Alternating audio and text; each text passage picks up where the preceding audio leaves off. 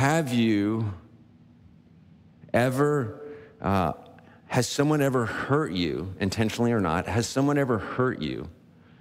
And your first reaction or response or reflex was to hurt them back or to want to hurt them back? One hand. A couple of hands. Today, this morning, already, right now? We see this maybe most blatantly in sports, where emotions come to the surface and are expressed quickly and sometimes without our normal filters or our best decision making. We see it in the NBA. We see it in the Golden State Warriors. Draymond Green, God bless him, is a living, breathing, walking example of exactly this phenomenon, is he not?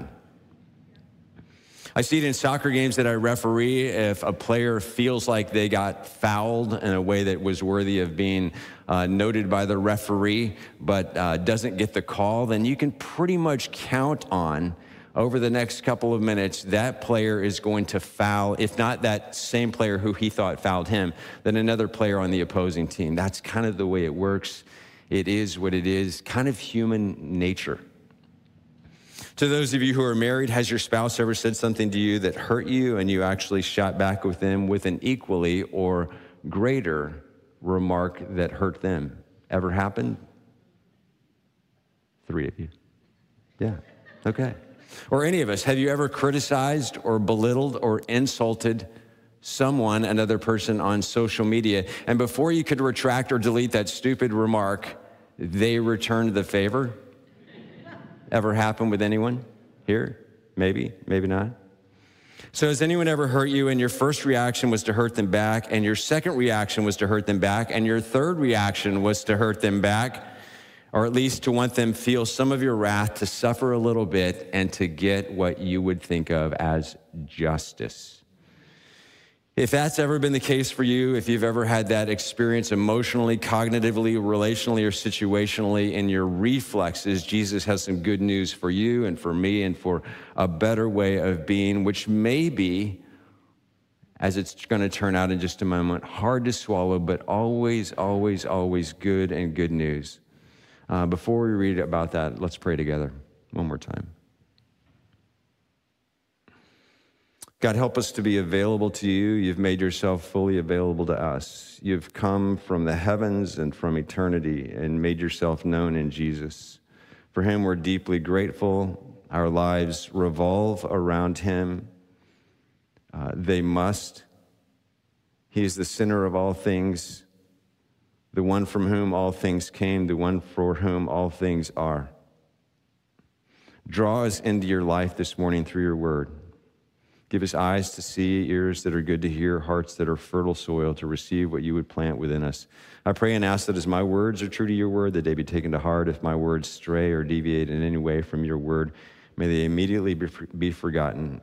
We pray in the name of Jesus. Amen. So we're continuing this morning with our study of the Sermon on the Mount, found in the 5th, 6th, and 7th chapters of the Gospel of Matthew. Most of you have been with us for lots or many or all of these 7 weeks up to this point. You've got a good sense of the context of who Jesus was speaking to, what he was speaking about, what it seems he was hoping to accomplish through his sermon. Through his many pointed teaching and preaching, Jesus came, we've said, announcing and proclaiming the kingdom of God and its nearness, its availability, its accessibility in a new way, in a way that maybe it had never been available and accessible before. Therefore, he wanted and he called people to repent or to change their mind or to reconsider or to look at things differently, to think anew. Not just about sin, but about all of life, about the kingdom of God, about their reality, about God. Think differently, think new. Change your ways, change your mind, change your life, particularly with regard to this thing that he called the kingdom. And to that end, Jesus taught about anger and murder and lust and adultery and divorce and adultery and about telling the truth. We've talked about these things the last 4 weeks. About living in the truth, being a person of truth, about living in the light and the difference that that can and will make in one's heart and in one's relationships, and leads to actual freedom and joy and abundance. In the passage before us this morning, it's the 5th of Jesus' 6th antitheses, we've called them. Jesus again opens up to his disciples and all who will listen the realities of the human heart. and how one might access and live in God's kingdom. Jesus' fifth and sixth antitheses are very much, we're not even halfway through the Sermon on the Mount, but they are in many ways the pinnacle of the Sermon on the Mount. And while greatly admired, this passage in particular and the one next week are also deeply resented because they are hard.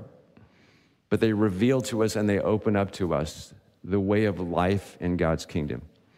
So beginning at chapter 5 of Matthew's Gospel, verse 38, listen closely. These are the words of God. This is the word of God through the Son of God, Jesus. You have heard that it was said, eye for eye and tooth for tooth, but I tell you, do not resist an evil person. If anyone slaps you on the right cheek, turn to them the other also. And if anyone wants to sue you and take your shirt, hand over your coat as well. Tunic and cloak are kind of closer Greek words. If anyone forces you to go 1 mile, go with them 2 miles. Give to the one who asks you, and do not turn away from the one who wants to borrow from you. And once again, Jesus, a Jewish rabbi, but not just a Jewish rabbi, Jesus begins with this antithetical phrase, antitheses we've called them. You have heard that it was said, but I say to you, and once again asserts his unique authority into the scriptures, not so much to reinterpret the Jewish scriptures, but to go deeper, to get back to their heart, to get back to what they really intended to communicate. To the heart of God's law given through Moses, sorting through the various ways that God's law had been practiced and manipulated over the centuries, the ways that it had been twisted and added to and subtracted from, and obfuscated and misunderstood, abused, and in some ways, therefore, lost or forgotten. And such again is the case here. Jesus once again quotes a passage from the heart of the Jewish law, this time from the 21st chapter of the book of Exodus, which reads a little bit more fully like this. But if there's a serious injury, you are to take life for life, eye for eye, tooth for tooth, hand for hand, foot for foot, burn for burn, wound for wound, bruise for bruise. Which was not only a Jewish or Mosaic or Israelite idea, but rather it was the oldest idea or law in the world, called the Lex Talionis, or the Law of Talon, which first appeared in the earliest known code of laws in human history, the Code of Hammurabi, some 1,300 years before King David. Rewind back to 2300 BC. And it made sense in this law, known casually as tit for tat. It made sense, it makes sense to our logical minds, sort of. But there were at least a couple of problems with this law and its implementation in Jesus' day. Led by the scribes and the Pharisees, who were widely recognized as the experts and the authorities in the law and the scriptures in Jewish tradition. There were at least two problems with how they interpreted and enforced this law. First, they understood this law to be personal rather than civil. And second, they taught that this law was a requirement rather than a limit. First things first. The 10 Commandments, which you know were given by God to Moses up on Mount Sinai during his 40 days up on that mountain in the dark cloud. Those are recorded for us first in Exodus chapter 20 and then later again in Deuteronomy, in the book of Deuteronomy. The 10 Commandments in chapter 20, Exodus, are clearly directed at individuals. Exodus 20, if you read it, clearly directed at individuals. However, beginning at chapter 21 of Exodus and going chapter 21, 22, 23, something called the Book of the Covenant, the laws or the ordinances there are directed at society as a whole. They are a detailed application of the 10 Commandments for individuals, but now for society as a whole. And they functioned for the Jewish nation moving through the wilderness and then into the promised land like a civil law code. And if you read those three chapters, 21, 22, 23, you will find a fascinating collection of laws given to govern a nation and communities and relationships and business practices and commerce and community life and so on. With the laws being enforced, those laws being enforced, we read in the scriptures by a system and a network of judges. But the scribes and Pharisees of Jesus' time evidently extended from chapters 21 to 23 the principle of just retribution from the law courts where those laws belong, to the realm of personal relationships where they did not belong. Moreover, they tried to use those civil laws or ordinances to justify personal revenge, although the law explicitly forbade such. For example, from the book of Leviticus, you shall take no revenge or bear any grudge against the sons of your own people. Chapter 19, verse 18. Thus, this excellent, if stern principle of judicial retribution was being utilized as an excuse for the very thing it was established and instituted to abolish, namely personal revenge. I'm going to get you back. You did this to me. I'm going to do this to you. Almost our human nature.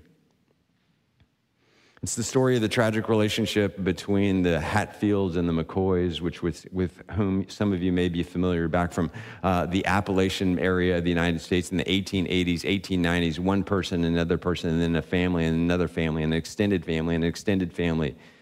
Back and forth, back and forth, back and forth, back and forth, not just for centuries, but for more than 100 years. Chipping away at each other. You did this to me. You accelerated, you elevated, I'm going to get you back. Ukraine attempts to destroy Mr. Putin's beloved bridge. So he sends 100 cruise missiles. You knock out my bridge, I'm going to knock out your power, your utilities, your people. Tit for tat. You did it to me, I'm going to do it to you. I can get you back. And then the other way in which Jesus' contemporaries misunderstood, misapplied, or misused this well-known law was to imply that the law required a punishment. That at a minimum, a punishment had to fit the crime or match the crime. That was at least equal to the transgression that had been committed. If you knock out my tooth, I'm going to knock out your tooth. I get to. It's the law. I'm going to. If you bruise me, I'm going to bruise you. If you kill my animal, I'm going to kill your animal. Tit for tat. What you did to me, I get to do to you legally. Of course, there were several problems with that, many of which are addressed in chapters 21, 22, 23 of Exodus. The first, of course, is that such retribution only furthers the loss, hurt, suffering, and discord. Martin Luther King Jr., who was heavily influenced not only by Jesus, but especially his Sermon on the Mount, stated more than once, if we do an eye for an eye and a tooth for a tooth, we will be a blind and toothless nation. It's true. Second, it's quite possible that an eye that was initially gouged out or otherwise caused to be lost may not be equal to an eye that was gouged out as punishment. The first may have been an 80-year-old eye with a cataract. But the eye that was gouged out was a 20-year-old eye seeing 20/20. That's not fair either. There's a problem with that sort of justice. Third, if you kill my bull, what good does it do me for your bull to be killed as punishment? None at all, except for some sick sense of justice, because now your loss will be more or less as great as mine, but we both end up losing. So by Jesus' time, even back in Moses' time, some of these civil laws were actually never practiced, and they ceased to be practiced. In some cases, a fine or a financial penalty was leveled on a perpetrator, much as is done today in civil cases in our world. I don't know if you read about it. There's a new state park coming online in Texas in 2023, woohoo, called the Palo Pinto State Park, the Palo Pinto Mountains State Park in North Texas. 5,000 gorgeous acres. Do you want to know where the acres came from? There was a barroom brawl a number of years ago in North Texas. Good old-fashioned rural small-town barroom brawl between two men jealous about a woman. One guy ends up killing the other guy with a gun. They pulled out their guns. One guy ends up dead. As a way of addressing the injustice that had happened, the family of the convicted killer gave to the other family 5,000 acres with the understanding that it would be handed over to the state to become a state park.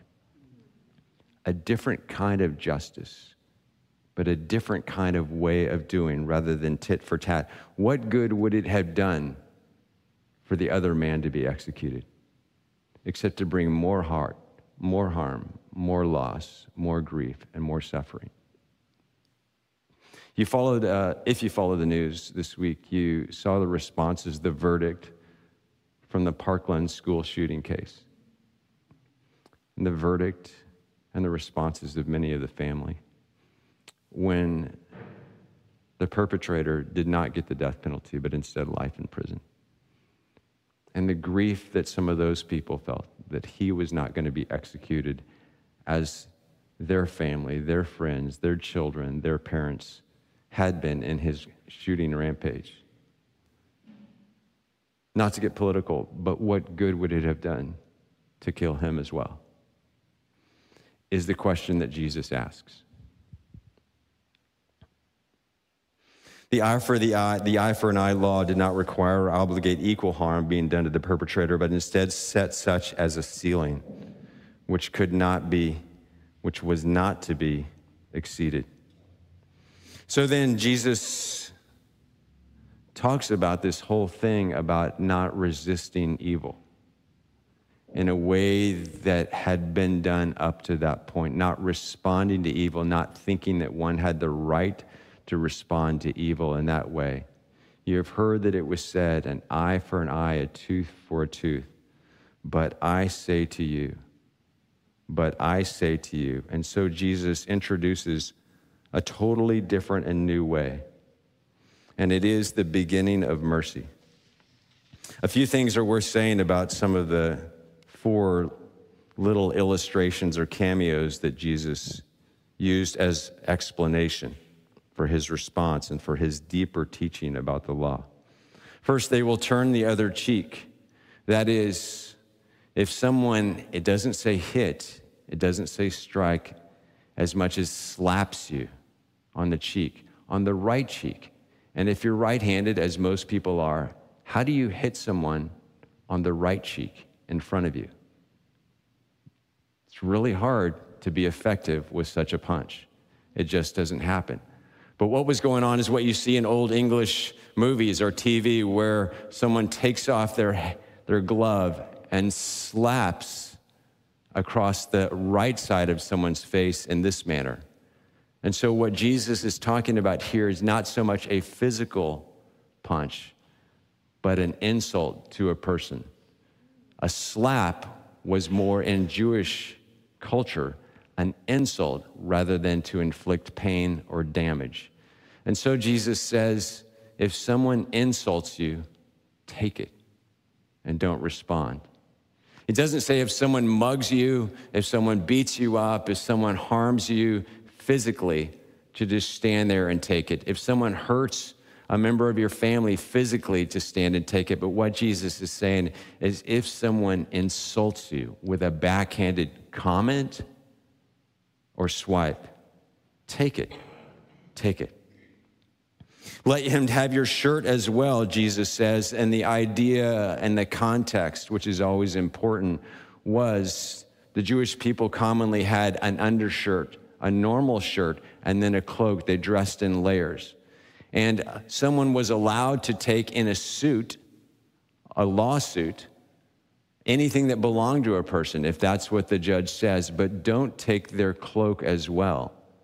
Because a cloak was not just their outer garment, their outer jacket, but it was the blanket in which they slept. It's the way they stayed warm. And so Jewish law said, don't keep a person's outer garment overnight, lest they become cold and become unsick and unhealthy.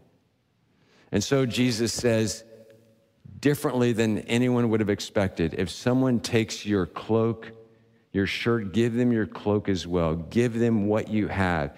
And so surprise them, not just with justice and what you have the right to do, which is to keep one's cloak, but give them more. Give them more. Jesus' third little illustration says, if a policeman or other responsible official in today's context, in that context, it was even worse because Jesus has in mind the occupying Roman army. If a Roman soldier asks you to carry his backpack, his luggage, his instruments of war and oppression, if he asks you to carry them 1 mile, carry them 2. Though the law only said you have to carry them 1 mile, and he could commandeer is the Greek word. Anyone he wanted to carry his things because he was tired, because he didn't want to, because he just wanted to lay a burden on someone. Pick it up and carry it. And that person would get to the end of that mile and know, I just walked 1,600 steps. Here I am. The end. And Jesus says, pick it up. Keep it up. Go another mile. Why? To show him that you do not resent him, but instead you love him because Christ loves him, and you are living in the love of Christ. And then fourth, give to him who asks you. Give to him who asks you. And it's almost this open-ended Jesus saying, give everything, give without limits, keep giving and giving. Of course, there must be limits on that. What are the limits of giving? Our limits are defined by Jesus himself. Give as Jesus would give. A few things about it. It's wrong to think that Jesus is opposed to self-defense or the defense of our loved ones. Jesus, several times in the gospel, his disciples are found carrying swords with them as they go to protect themselves from robbers, from thieves, from people who would do them harm. Jesus was not saying that evil should not ever be resisted, because Jesus demonstrated from his own life a resistance and an opposition to evil in all sorts of forms, beginning with his temptation in the wilderness. Human trafficking we're not to ignore, but to address and resist evil in that way. Jesus is clearly talking about something different, and it's deeply personal. And that there is no place, Jesus is not saying there's no place for punishment or retribution in society. Romans 13 talks about the role of government, and that Jesus' people were to be respectful of the government that God had put in place to bring about justice in its right and fair forms, accurately and calmly. But Jesus calls people now to be a people who can handle insult. When people throw things at you, we can take them. And the way Bonhoeffer says to discontinue, to put an end to anger and hate and injustice and retribution and vengeance and getting back at other people and tit for tat, is not to fire back, but to absorb it. To absorb it, which God in Christ gives us the power to do through his Spirit. Jesus said, blessed are those who are persecuted. Rewind to the beginning of the Sermon on the Mount, what we call the Beatitudes. Blessed are those who are persecuted because of righteousness, for theirs is the kingdom of heaven. And blessed are you when people insult you, persecute you, and falsely say all kinds of evil against you because of me. Rejoice and be glad, because great is your reward in heaven, for in the same way they persecuted the prophets who were before you. Blessed are those who are persecuted. Blessed are those who are insulted. Jesus says yes. And he has gone before us, and he would go before them on a cross, absorbing the insults, not only the strikes and the spears and the hammer and the nails, but the insults, the mocking of the whole city in front of him, responding not with insults back or with condemnation, but a whole different way of dealing with one's enemies by absorbing their insults in the grace of God and by the power of God and in the love of God. That is the only way, Bonhoeffer says, that evil comes to an end in our world. This, the man who opposed in every way the evil of Hitler, not vengefully responding, but finding ways to respond in love and according to the scriptures. Bonhoeffer wrote, the passion of Christ is the victory of divine love over the powers of evil. And therefore, it is the only supportable basis for Christian obedience. The cross is the only power in the world which proves that suffering love can avenge and vanquish evil. But it was just this participation in the cross which the disciples were granted when Jesus called them to him. They are called blessed because of their visible participation in Jesus' cross.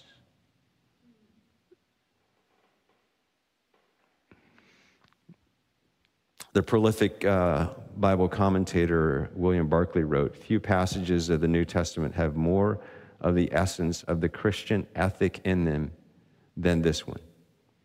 Here is the characteristic ethic of the Christian life and the conduct which should distinguish the Christian from other people."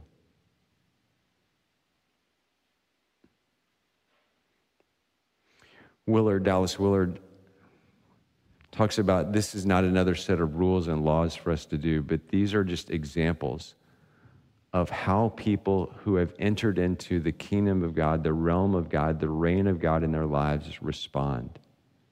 What becomes eventually a natural response to people who are in Christ and in his kingdom when they are insulted, when they are persecuted, when they are threatened, when they are hurt. And we all will be today and tomorrow and continually. The Apostle Paul picked up on this, though he never walked with Jesus in person, but somehow he picked up on this through the Spirit of God and the voice of God and the presence of Jesus in his life. And he wrote to the Romans, "Bless those who persecute you. Bless and do not curse. Do not repay evil for evil. Be careful to do what is right in the eyes of everyone. If it's possible, as far as it depends on you, live at peace with everyone. Do not take revenge, my dear friends, but leave room for God's wrath. For it is written, 'It is mine to avenge. I will repay,' says the Lord. On the contrary, if your enemy is hungry, feed them. If he is thirsty, give him something to drink. In doing this, you will heap burning coals on his head. Do not be overcome by evil, but overcome evil with good." Which is where we're headed in next week's few verses in Jesus' sixth antithesis.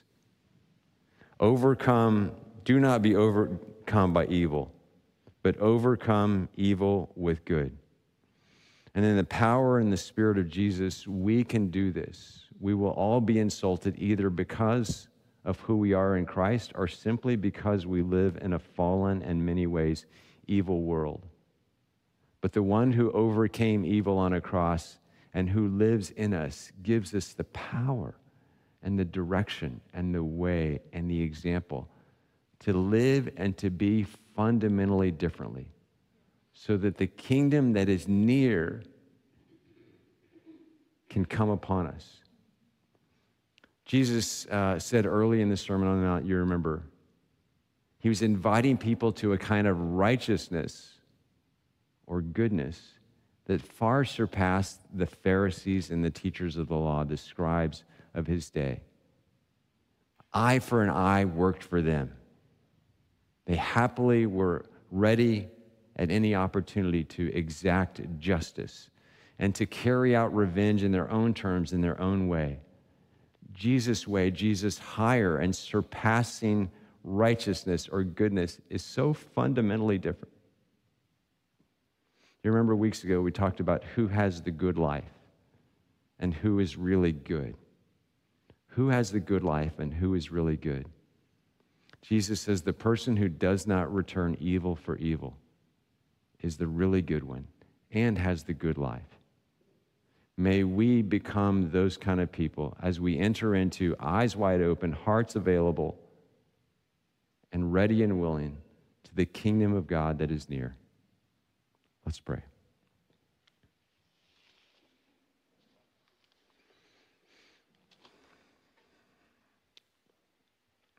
Help each one of us, God, to let go of our right, our legal rights, our seeming moral rights to exact revenge, to get our way back at someone, to put our stake in the ground, to make our voice heard, to seek justice as we want justice.